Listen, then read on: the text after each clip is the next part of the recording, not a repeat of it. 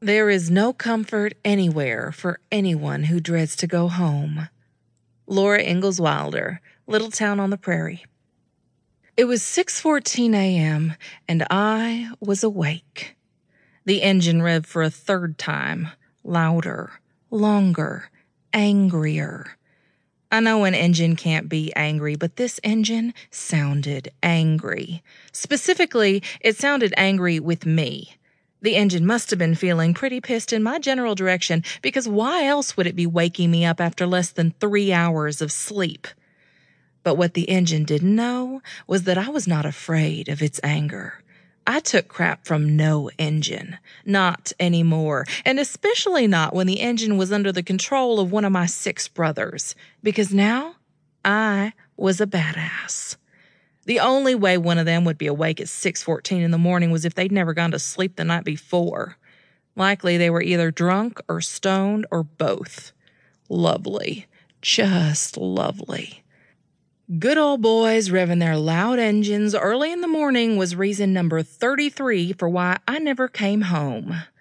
I'd started making the list 2 days ago when I decided that I had no choice but to fly to Tennessee.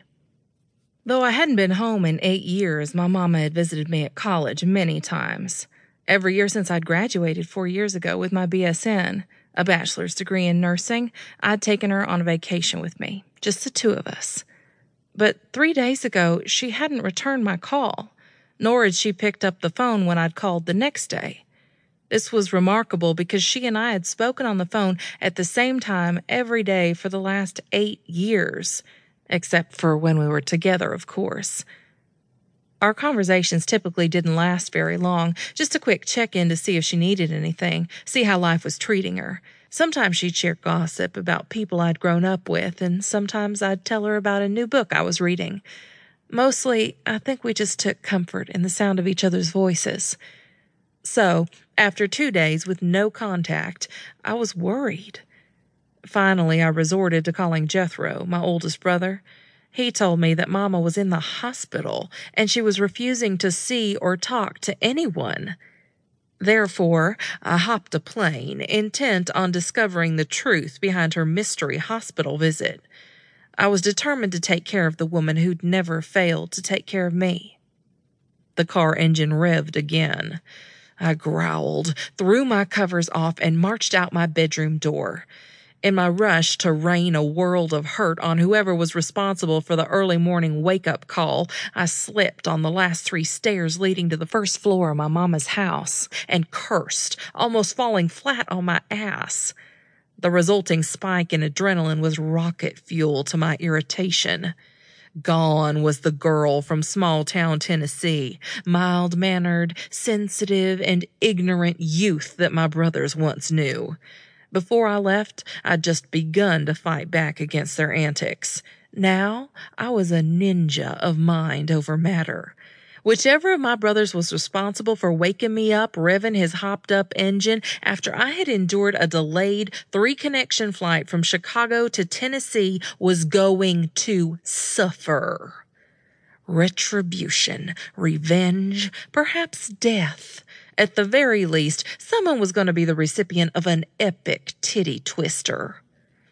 I flew out of the front door and let the screen door slam behind me. I wasn't worried about waking anyone. If the inhabitants of the house could sleep through the ruckus coming from the garage, then they could sleep through the banging of a porch door. Besides, the roosters were already holding a crowing contest. Another thing I wasn't worried about was my state of undress.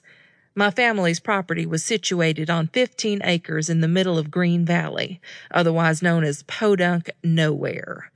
It backed up to the Smoky Mountains National Park on the Tennessee side. If you didn't count all the cars on blocks, defunct trailers, old tires, rusted machine parts, and general trashy appearance of the grand old house and yard, it was actually a lovely spot.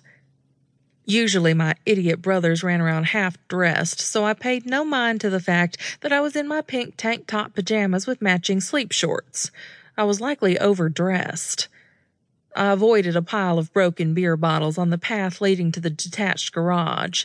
Really, it was more like a giant hangar. My mind told me that the structure was called a Quonset hut, and I told my mind to hush.